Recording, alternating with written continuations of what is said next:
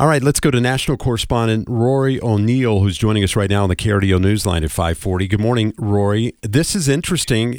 We haven't had a spacecraft on the moon where we had one small step for man and one giant leap for mankind in the 60s.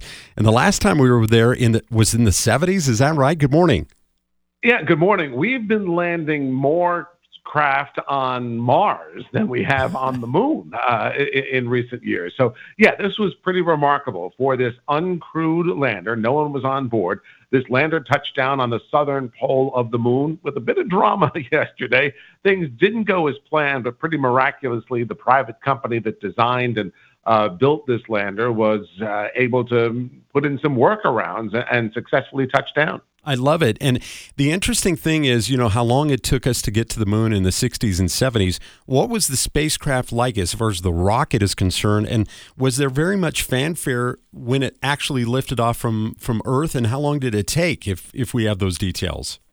Yeah, sure. It's only been about a week since the launch happened. And I got to tell you, here in Central Florida, we get 1 or 2 launches a week these days. So you almost don't even bother to look up. It's like the plane coming in from LaGuardia at this point. Like, oh, there goes another rocket. We do tend to pay more attention when people are on board. But in this case, again, it was just this automated rover or automated lander. Yeah. And we're really testing some of that technology so that this lander was smart enough to examine the ground on the moon and figure out the best spot to touch down. So that was a big part of this experiment. And NASA hired this company to do this. They actually hired several companies for about a dozen of these robotic remote missions so that we can gather information as part of our human spaceflight program to put a woman on the moon in just a few years. Wow, that's so interesting.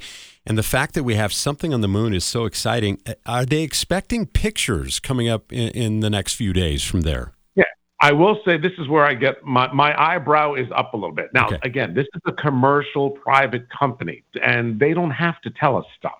And what we have heard, though, is that they've had a low-level signal coming. So I'm a little concerned that this may not have been successful as they are hyping it up to be. But as the information trickles out, we'll see. I'm hoping that this 17-foot tall lander named Odysseus is standing up tall and beaming a broad signal that can get us a lot of photos.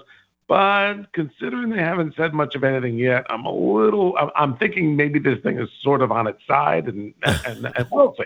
We'll see. Yeah, I mean, that is very, very interesting. All right, let's switch gears right now. We got the presidential primary happening in South Carolina. One question I have is, does Nikki Haley still have a path if she loses big this weekend? Not really. I mean, that's the thing. This is her home state. She was elected governor there twice, and now it looks like Donald Trump will beat her there by 25 or 30 points. And you can say, if you can't win your own home state, how are you going to beat Joe Biden in November, is the argument that many Republicans will be making. Now, she has said she's going to stay in this race for the long term, whatever that means. That may mean Super Tuesday. And the time is flying. I used to think Super Tuesday is way far away. Yeah. It's March 5th. It's less than 2 weeks away. So she'll likely stay in the race through Super Tuesday. But her path after that, the money, who's writing a check to her campaign, that's really what's important after that. And the scuttlebutt, do you think that she's staying in the race because of what's happening with Donald Trump's legal problems and whether or not that would actually prevent him from going anywhere?